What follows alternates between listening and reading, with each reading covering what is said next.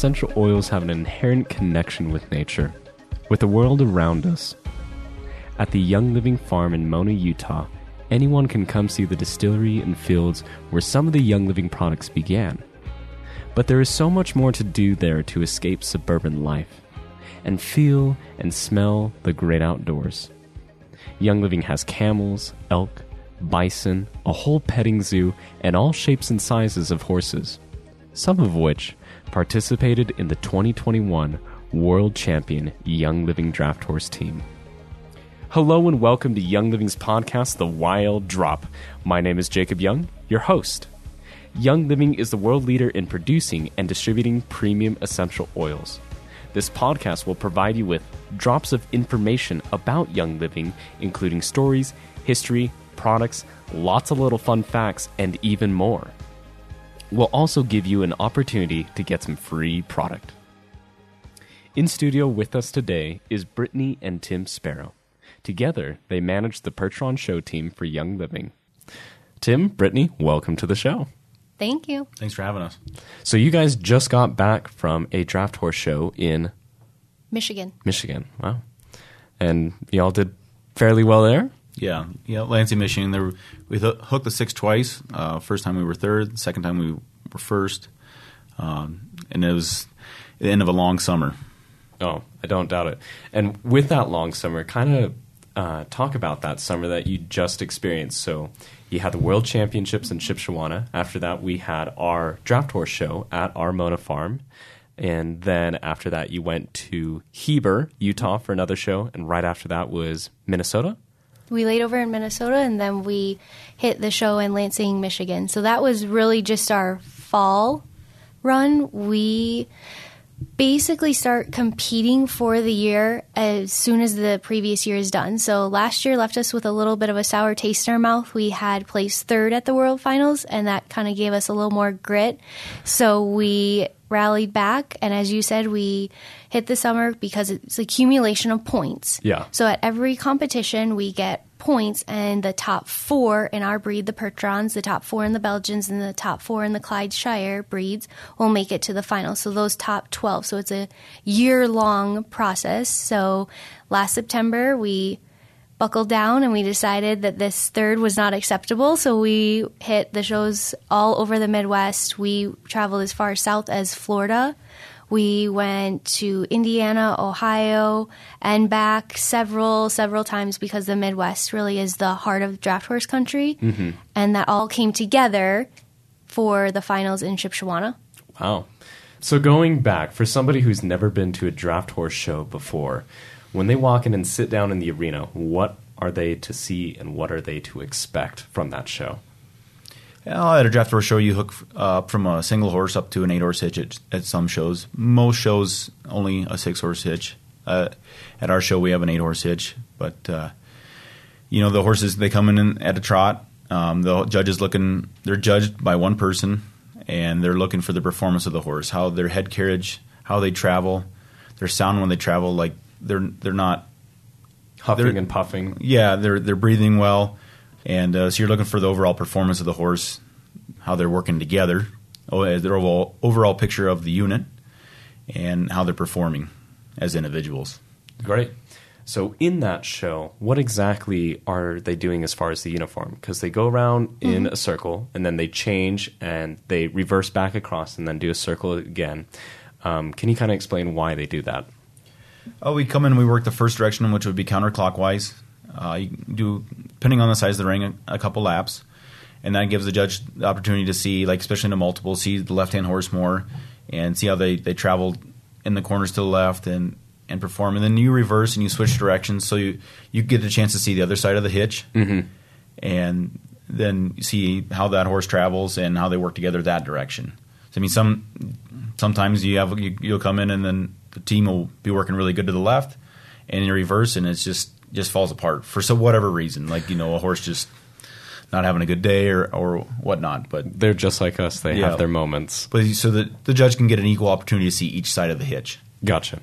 So just like our episode from 2 weeks ago, or I guess 2 episodes ago, I kind of made the point and suggestion that jousting is not something that you just get into, right? It's something that you're introduced to or you're born into.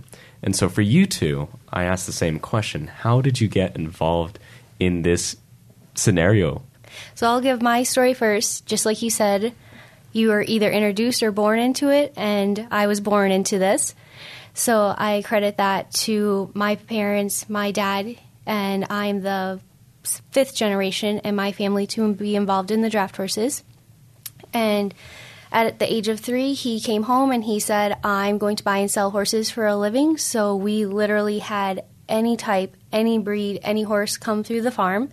The biggest bulk of the clients was the Amish communities in our area, but then also all over the country. We would have draft horses going to pleasure teams, someone that just wants to be a hobbyist. They just want to have a nice team in the yard. They want to take them to their local parade. Or we'd have horses that were at the competition level and they're showing and things like that. So my sisters and I literally woke up and we went out to the barn every day and hopped on whatever pony or horse was there and drove and rode and did everything possible. From there, my aunt actually introduced us to specifically the showing realm because my dad had taken it to the pulling aspect with the draft horses. That's what he had done with his father. And my aunt, when she was younger, she had done more of the showing, so with my grandfather. So that's why we did that. So my sisters and I, we went along with my aunt, and that's where we learned how to do the competition and the showing. And from there, we took a little stint of a break, and we talked to our parents and said, we love the horses and we love the draft horses, but everybody in our family does this, so we want to change it up a bit. And so we did some quarter horse shows, some pleasure, things like that. Then I met Tim, and it's been draft horses ever since. So you got out of what you didn't want to do just to get back into it. Well, I wouldn't say I didn't want to do it. We just wanted a little bit of a break, like you said. Want that to do was something all, different. Yeah. And to experience the different disciplines with the draft horses and different things that you can pull on from the different disciplines. I feel like we use that every day because we're learning different tools and techniques. That's awesome. And Tim, what about you? I grew up in it. I think I'm the 7th generation to live on our family farm in Iowa. We had draft horses all along, and cattle and farmed. But the horses are always my favorite thing to do. We have Belgian draft horses, and my grandfather, I think in '76, set the Guinness Book of World Record for driving 48 head of horses at one time. Wow. So that record has since been broken. But he's traveled the country with what was called the 40-horse hitch. So it was hooked 4 abreast, 4 wide, 10 deep in the 70s. And for 5 years, all over the country. I mean, the Rose Bowl, the Cotton Bowl parade, and did exhibitions with the 40. And then he moved into like doing exhibitions with a 6-horse hitch. Kind of like for lack of a better, Budweiser or Clydesdales do. Yeah. But with a 6-horse hitch, and he would run them. Wow. At the end, it was part of the act. So I bet that was really scary to witness and be part of because I can't imagine him holding all the reins. I mean, I just see all the reins that you hold with the 6-horse, so I can't imagine a 40-horse hitch with all of those reins. How do you is he holding all 40, or is it like cut down to like the 6 and the 8 that you usually do, or? So there was 5 lines in each hand, and so he had lines on 5 of the teams, and then the other 5 teams were use straps to back to the other ones that keep them from charging on and to kind of control them. There was also assistance from outriders and things like they'd make corners in city streets, and you couldn't see the lead team because they were going around a big building. Yeah. So there was 5 lines in each hand. So you didn't have otherwise you'd had 10 lines in each hand to control the whole thing, and then it would just be very confusing to try and maneuver. And we continued to do that one from 89 to 2002. My father did the same, did the 40-horse hitch, and we just went and did one parade in Milwaukee, Wisconsin, every year. But I drove them pretty much in a straight line, but I drove the 40 a few times. But I knew from a young kid, I think I was probably 10, 12 years old, I knew I wanted to make a living driving horses and more of the showing. We showed with doing the different exhibitions and things, but showing was always my favorite. I'm competitive, and I just always enjoyed it. And I met Brittany. I graduated high school. I started working for a couple friends that milked cows and showed percheron horses that didn't live far from Brittany's parents in Minnesota. Worked for the summer for them, and then I went on to Ames Construction. They had a hitch of horses, and I worked there for 12 and a half years. And we showed competitively and had won a couple of world championships, and it was reserve a few times. And so I brought those experiences from a little kid to working at Ames all the way, to here to Young Living. Wow. I think that's absolutely amazing. I couldn't do what you guys do. That is for sure. And then I think it's also amazing and great that you two met up doing what you both love. And so that makes it even better. So we've talked about Clydesdales, and we've talked about percherons, and we've talked about Belgians. And a lot of people probably don't know what you're talking about as far as what those are. So why don't you talk about the different breeds that are involved in the draft horse teams and how they're different from the little pony that you buy your daughter or the quarter horses that you usually ride? What makes them different? Okay. So basically the draft horses were back in the day used as war horses. They were in the riding aspect, and then when we came over to the United States, we're farming, we're building these cities, we need to pull these massive, massive loads. That's where they began for the driving aspect. And really back in the day, the horses were your advertising. They were your 18-wheelers. They were your billboards going up and down the street. So the idea of a team of horses being used for advertising for a company is not new, and that's where the percherons were very popular. Yeah. And so, like you said, people are probably picturing the other breeds, but the percherons that we have originated in France. All of ours are bred in North America. One actually was bred at the Mona Farm, so we're very proud of him, Baja. And so our percherons, they can come in gray or black. The ones that we compete with, they're all coal black. From their head to their feet, they're all coal black. Then the Belgians, those would be more of a sorrel and blonde color. They originate in Belgium, and they sometimes have the white strips down their faces, or they have white legs. And then you have your Clydeshires, which everybody probably knows from the Budweiser Clydesdales. They're the bay color. They have the white feathering on their legs, and they originate in Scotland. We mentioned the Shires. They're from England. They look very similar to the Clydes, but they can often be a little bit more in black, darker color, but they have that distinct white feathering around their legs. So those are the prime draft horse breeds that are used for competition, especially when we refer to the 6-horse hitch. We're involved in the North American Classic Series, and those are the breeds that are recognized by that series. Like Brittany mentioned, these horses originally used for riding, like knights in heavy armor. They need a big, heavy horse to carry them in a battle.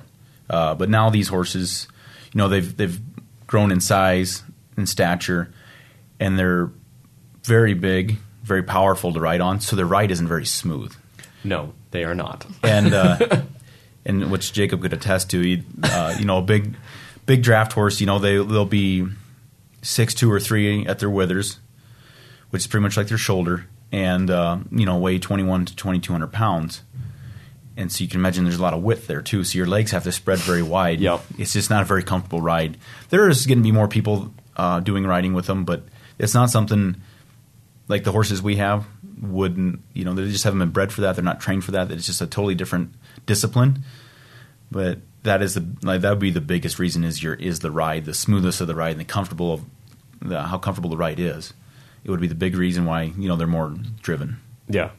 So everybody is pretty familiar with what they do during the on-season. Mm-hmm. You talked about how you accumulate points, and then based off of those points, that decides whether you are allowed to go to the World Championships or not. I think a lot of people want to know, what do the horses do during the off-season? Well, like right now, we just got back. We're done showing. They'll have about a 3 to 4 week break, and then we start getting them back into shape and training them for the Denver Stock Show in January. So we have turnouts for them now, and turnouts are pastures and pens that they can run out into, and yep. So they have just relax and be a little bit of a horse and go out and play and just kind of help their body and mind heal and recover. So they're just big athletes. So just eat and be happy. Yep. Not fat. You can't let them be fat. Yeah.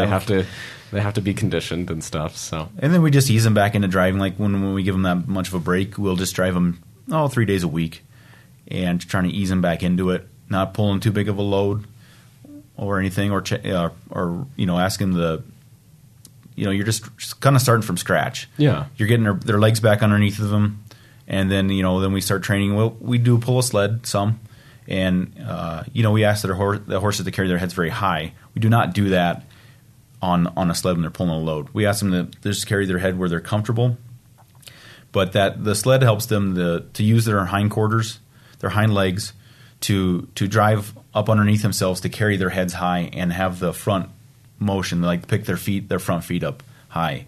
So that work right there, you just kind of get them back and get the muscles back working and build that muscle tone up. So then when we do ask them to perform, everything's in, ideally is in shape like I said, like an athlete, so that you don't strain something or hurt something that isn't back into conditioning and everything. Yeah. And then, as we get closer to the show, we do a little bit more trotting and stuff to help build their cardio up into practice. Just like any athlete, they're good at their craft because they practice it a lot. Yeah. So it's a fine line to not practice the trotting and do too much trotting, because you don't want to wear them out before you get to the show or break them down, because the shows are they're intense. Yeah. And a professional athlete doesn't compete at the same level year round all the time. Yeah.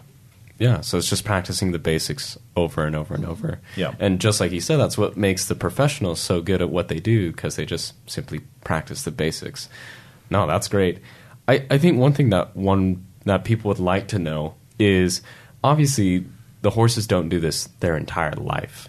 So once they hit their retirement period, what do they do after that? Do they go to a different farm, or do they just kind of lay out in the pen and just be fat and happy for the rest of their life, or what happens after that? So that's where we get to have a lot of success, or we've had a lot of success with our retirement plans for our horses, and we've put horses at different times, whether it may be age or simply a horse just hasn't matured into what we thought they would be.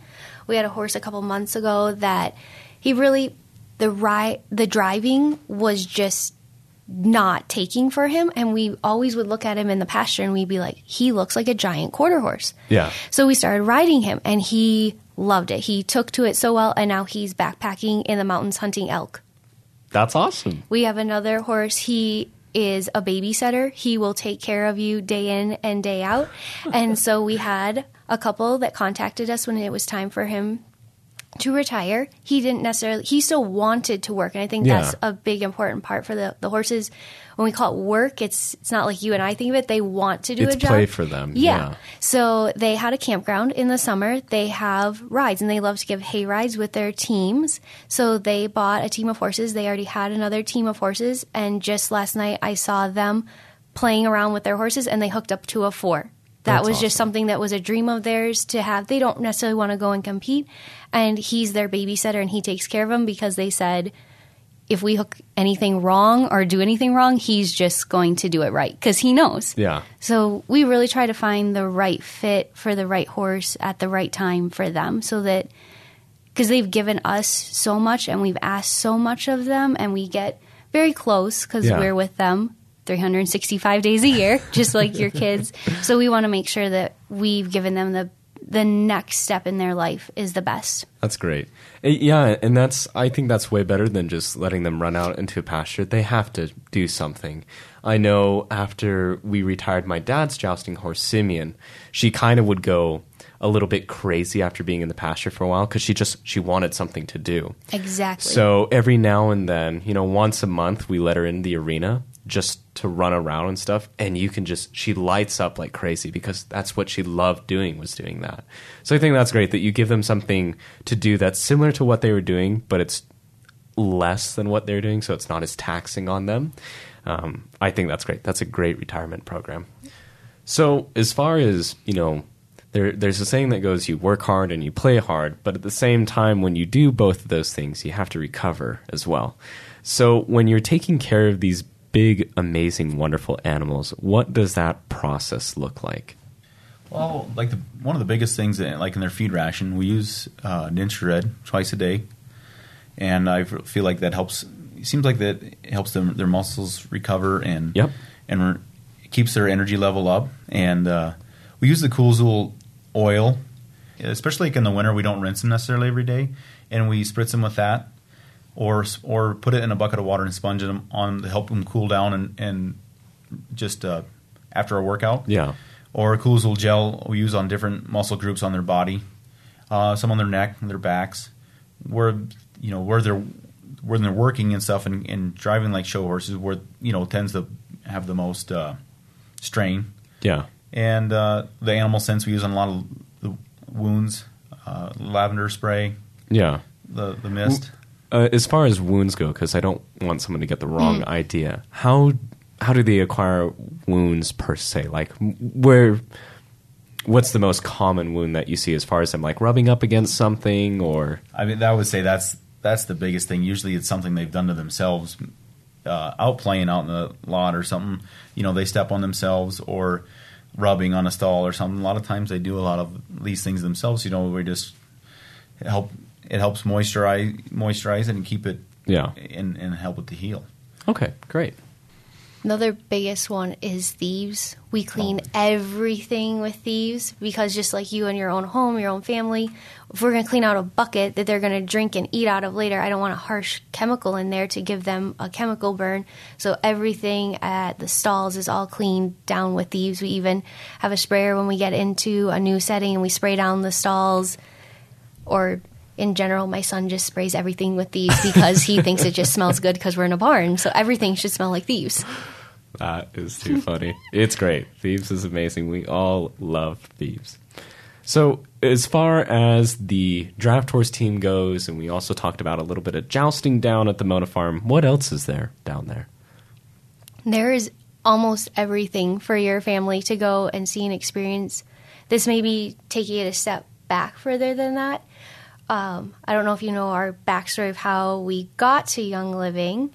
I do, but those listening don't. So, obviously, we were competing with Ames Construction, and it's a small world in the draft horses, so we knew your dad, we knew him starting up this hitch and things. This had to have now been 7 years ago. He called Tim, and he said, I want to start this horse hitch, and I want you to be the manager. And I'm literally, if I was sitting here right now, I'd be touching the table because I'm 7 months pregnant. And Tim's telling me about this, and we've dreamed about this, and this is everything we've ever worked for, and this is everything that we want, but I am 7 months pregnant, and we cannot fathom picking up our family and moving across the country. I don't even know if we can make it across the country or where And so, hesitantly, he said no. And I think your dad, maybe Tim can attest to that conversation. Yeah, he did. I talked to him, and he said, well, I want you to come out, interview, drive some horses, and I'll shoot some horses. And I said, well, Gary, I said, right now on our stage of our lives, I said, I don't want to waste your time or your resources. I just feel like it's not the right time for me. I said, so I don't think he was real thrilled with me. But then it was just about a year later. It was exactly, that is the part that I still go back to every day, because for that next year, we'd look at each other and we'd be like, was that literally the biggest mistake of our lives? Because there's only so many opportunities. Yeah. And literally that day, on our daughter's first birthday, we got the call that he was looking for a new Percheron manager, and we both looked at each other and were like, how did this happen? How this literally happened to the day. The reason we couldn't go a year ago was because I was pregnant, and now on her first birthday, they're got things a little more together. Yeah. And we were like, okay, we basically had gone over everything. You can pretty much know a job on paper. Before we even flew out to Utah, there was just basically one question that we needed to ask your dad in person. And that was if we could do this as a family, because we grew up. And as you said, typically someone does not decide to go into this industry, work this many hours at 18 years old. you're born into it and you love it for a reason. And that's what he said. That's why this farm is here. This farm could simply just be crops and a distillery, and it's not. It is here because I knew that adults would come and they'd want to see the distillery. They'd want to see how the crops are grown. They'd want to see the seed to still process. And kids would be tugging at their parents saying, come on, let's go, I'm bored. And he said, I wanted that to be the reverse. I wanted the kids to be here. I wanted them to see the horses. I wanted them to walk through the fields. I wanted them to have all of these activities and places for a safe place for a family to go and experience all this. And I wanted it to be the parents saying to their kids, come on, guys, we need to go. And now we literally get to say that to our kids every day. Guys, it's time for us to go. That's awesome. And I'm so glad for both of you that you're able to do it as a family thing. I think it's amazing, especially to see Rylan and him compete as well. And watching him compete in the kart during the World Championships was just awesome to see. And just seeing your two little daughters running around too, I think it's just the greatest and most wonderful thing ever. So we think so.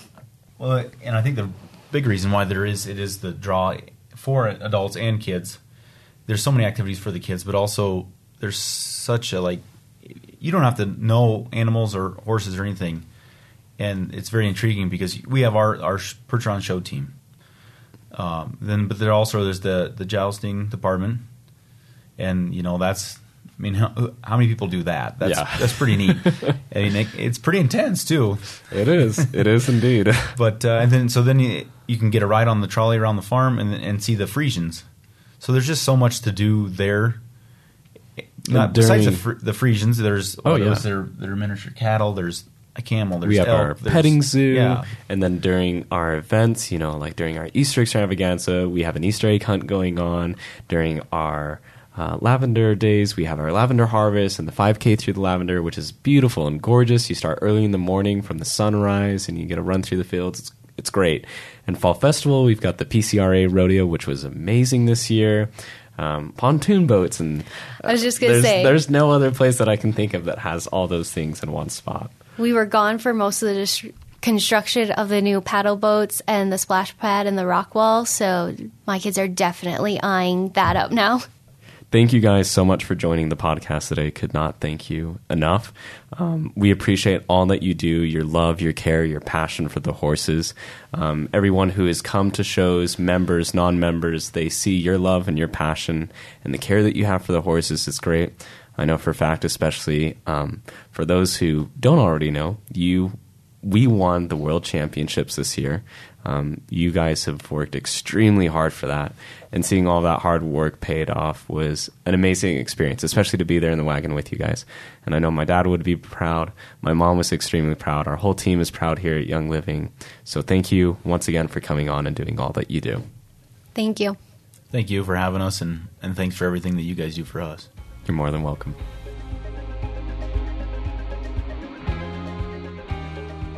Just like with every episode, we want to make sure that you droppers get a chance at some free product. So for this episode, we're giving you a chance to win the Animal Sense Ointment. Pets and animals are like kids, and they manage to hurt themselves somehow and some way. But thanks to Animal Sense Ointment, you can pamper your pet and animal with naturally derived ingredients and premium essential oils to moisturize, soothe, and nourish your pet's and animal's skin. Comment #AnimalSense, SCENTS, down below on this YouTube video for a chance to win this amazing product. Good luck. And a big thank you again to Tim and Brittany Sparrow for sharing their love of horses and nature. And thank you all for tuning into this episode of the YL Drop. Remember, you can listen on iTunes, Spotify, on YouTube, and on our newly refurbished website at youngliving.com. Don't forget to oil up, Young Living family. This is Jacob Young, dropping out.